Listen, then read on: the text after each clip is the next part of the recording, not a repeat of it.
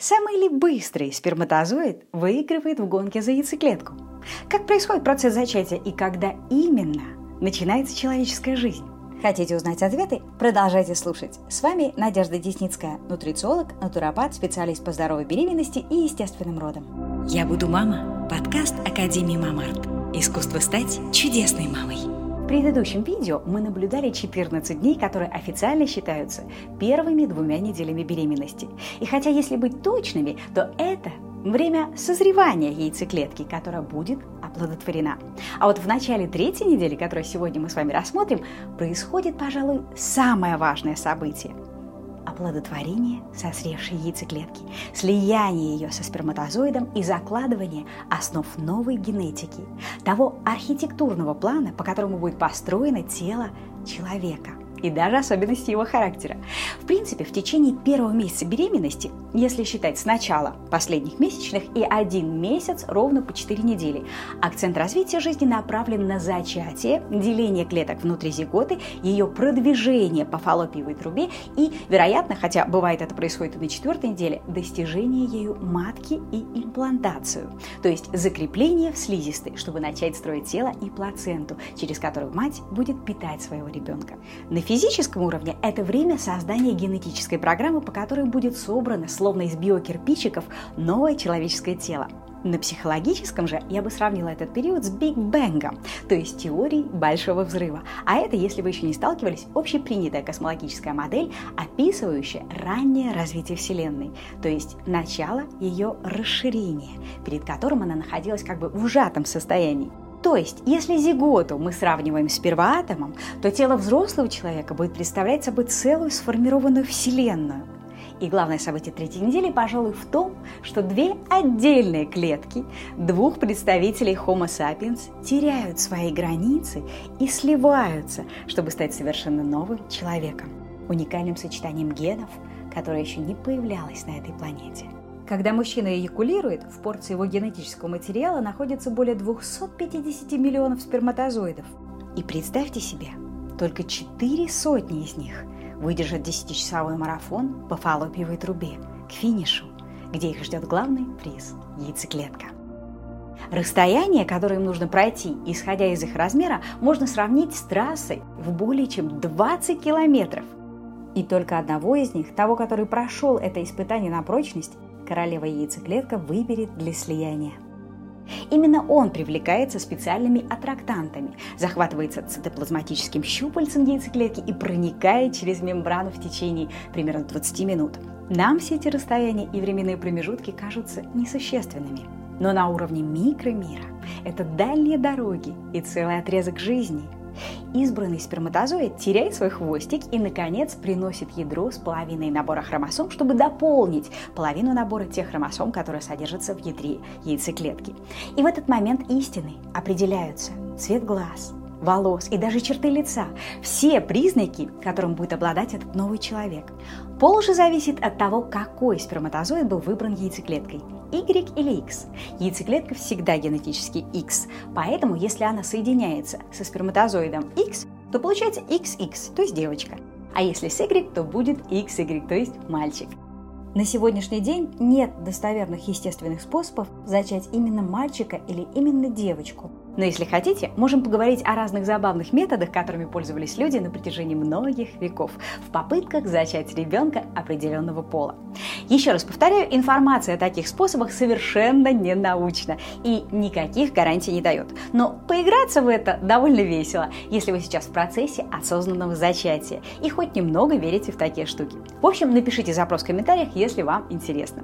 А пока скажу лишь, что будущие папы не зря часто хотят именно мальчика, а большинство женщин в глубине души рады любому ребенку. Бывает, конечно, разные ситуации, но общая тенденция такова. Скажу лишь, что с точки зрения генетики такой фактор, как гаплогруппа, то есть группа схожих гаплотипов, имеющих общего предка, у которого сформировался определенный генетический маркер. Так вот, этот маркер в случае выбора яйцеклеткой сперматозоида с Y-хромосомой передается исключительно по отцовской линии, то есть от отца ко всем сыновьям, а маркеры митохондриальной ДНК передаются только по материнской линии, от матери всем детям.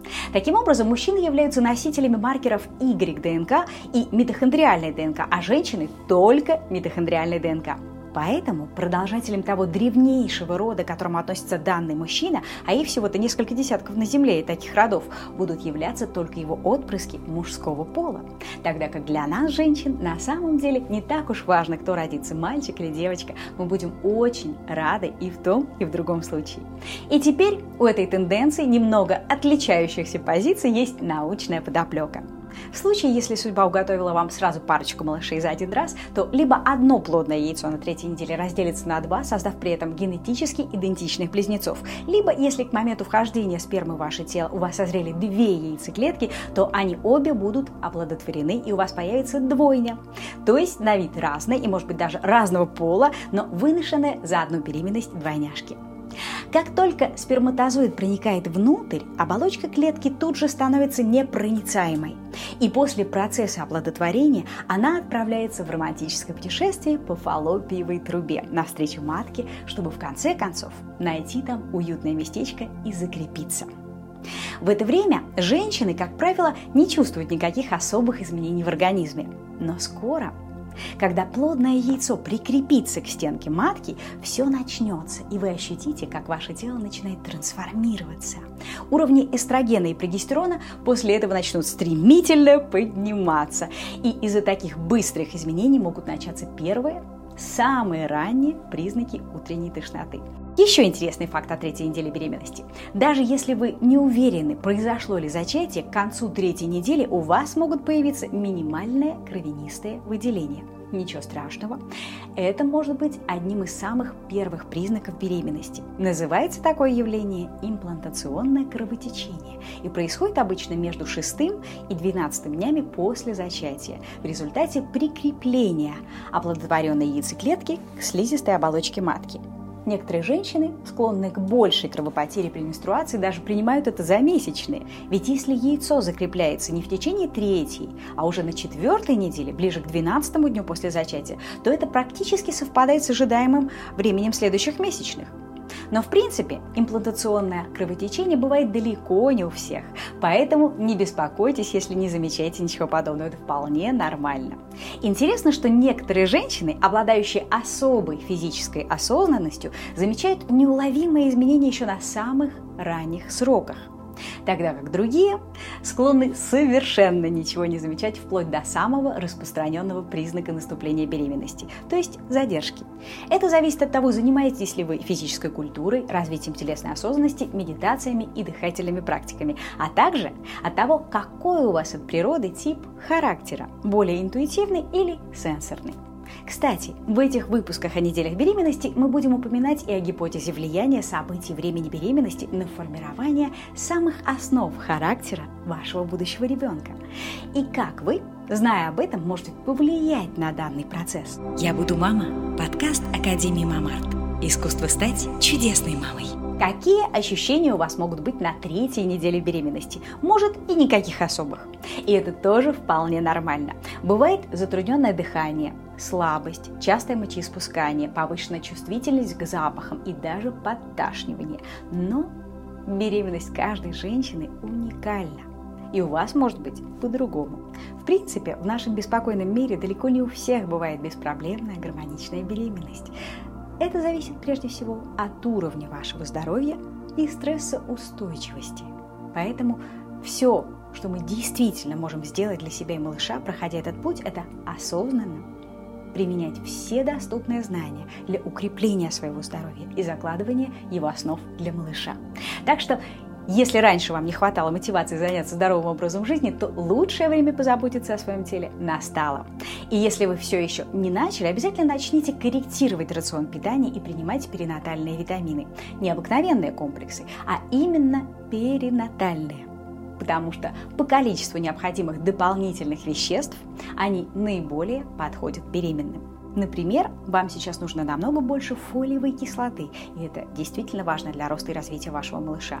Но лучше всего для обогащения своего тела всеми необходимыми веществами в нужных количествах и самой естественной биологически активной форме наладить здоровый рацион питания, подходящий беременным. Переходите по ссылочке внизу с названием Берпит и узнайте об этом больше. Если ваш муж или партнер нервничает, когда вы говорите о возможной беременности, постарайтесь их успокоить и заверить в своем самом лучшем отношении и в том, что все будет хорошо. Во-первых, на таком раннем сроке еще не может быть точных подтверждений. И даже если это так, то еще много времени до того, как малыш родится. Поэтому принятие непривычной мысли, что они станут папами, постепенно произойдет. У каждого есть шанс стать прекрасным отцом. Просто надо немного подготовиться и принять эту мысль. Ах, как было бы здорово, если бы мужчины смогли почувствовать и осознать на более глубоком уровне, как мы, женщины, все чудо происходящего зарождения жизни. Может быть, тогда их отношение к беременности стало бы намного более нежным и трепетным. А знаете, что могло бы помочь? У меня есть такая мечта, что когда-нибудь у людей появится возможность наблюдать на микроскопическом уровне за святая святых, за рождением новой жизни в теле женщины. У себя лично. Давайте еще раз живо представим себе этот уникальный процесс. Вот ваша яйцеклетка захватывает цитоплазматическим щупальцем понравившийся сперматозоид и закрывается для всех остальных.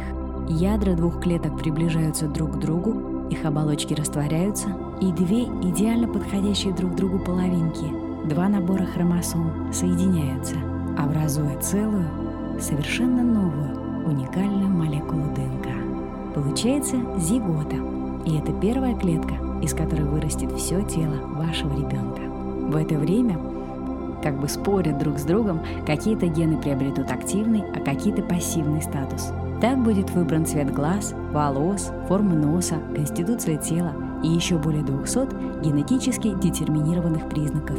Это первый день после зачатия. Клетка продолжает свое путешествие по маточной трубе в направлении матки. Внутри зиготы клетка делится на 2 поменьше, во второй день на 4, в третий на 8 и все внутри того же объема. На 4-й день клетки внутри зиготы начинают приобретать особые функции, и на 5-й зигота становится так называемой бластоцистой, ранней формой зародыша. К 6-му дню она, как правило, добирается до матки и, прикрепившись к ее стенке сзади, чуть повыше, становится зародышем. По виду малыш сейчас больше похож на головастика. Теперь он начинает расти, а вокруг малюсенького существа для защиты образуется и постепенно наполняется амниотической жидкостью околоплодный пузырь. Для поступления воды, питательных веществ, микроэлементов, кислорода образуется плацента, и благодаря ей мы поддерживаем обмен веществ малыша через пуповину, делясь с ним всем необходимым для жизни. Все это очень тонкие процессы, и им не стоит мешать ни алкоголем, ни курением, ни какими бы то ни было другими изменяющими сознание веществами. Даже такие стимуляторы, как энергетики, сейчас совсем неуместны. Если вы занимаетесь довольно активными видами фитнеса, то стоит ограничить нагрузки в этот ответственный период, так как перенапряжение может быть опасно для еще не вполне защищенного малыша. Не беспокойтесь, скоро сформируется плацента, и он будет надежно защищен. А пока не стоит поднимать тяжести более нескольких килограмм и переусердствовать с растяжками и кардио, так как серьезные кардионагрузки могут быть тяжелы для сердца, которое и так сейчас работает в усиленном режиме из-за мощнейших процессов, начавшихся в нашем организме. Ну и лежать, изнывая от жалости к себе, это тоже чревато плохим самочувствием. Поэтому на ранних сроках ключевые слова – это умеренность и умиротворенность. Побольше гуляем, дышим свежим воздухом, плаваем, делаем простые легкие упражнения, едим свежие фрукты и овощи, а все происходящее стараемся воспринимать легко. И тогда чудо начала жизни произойдет в вашем теле по самому лучшему сценарию. Ну что ж, в следующем выпуске вы узнаете все самое интересное о 4-й акушерской неделе беременности, то есть с 21 по 28 день от начала последних месячных, когда одна из ваших яйцеклеток начала созревать и готовиться к зачатию. Если хотите больше информации о беременности, заходите к нам на сайт mamart.academy и в Instagram, ссылка в описании.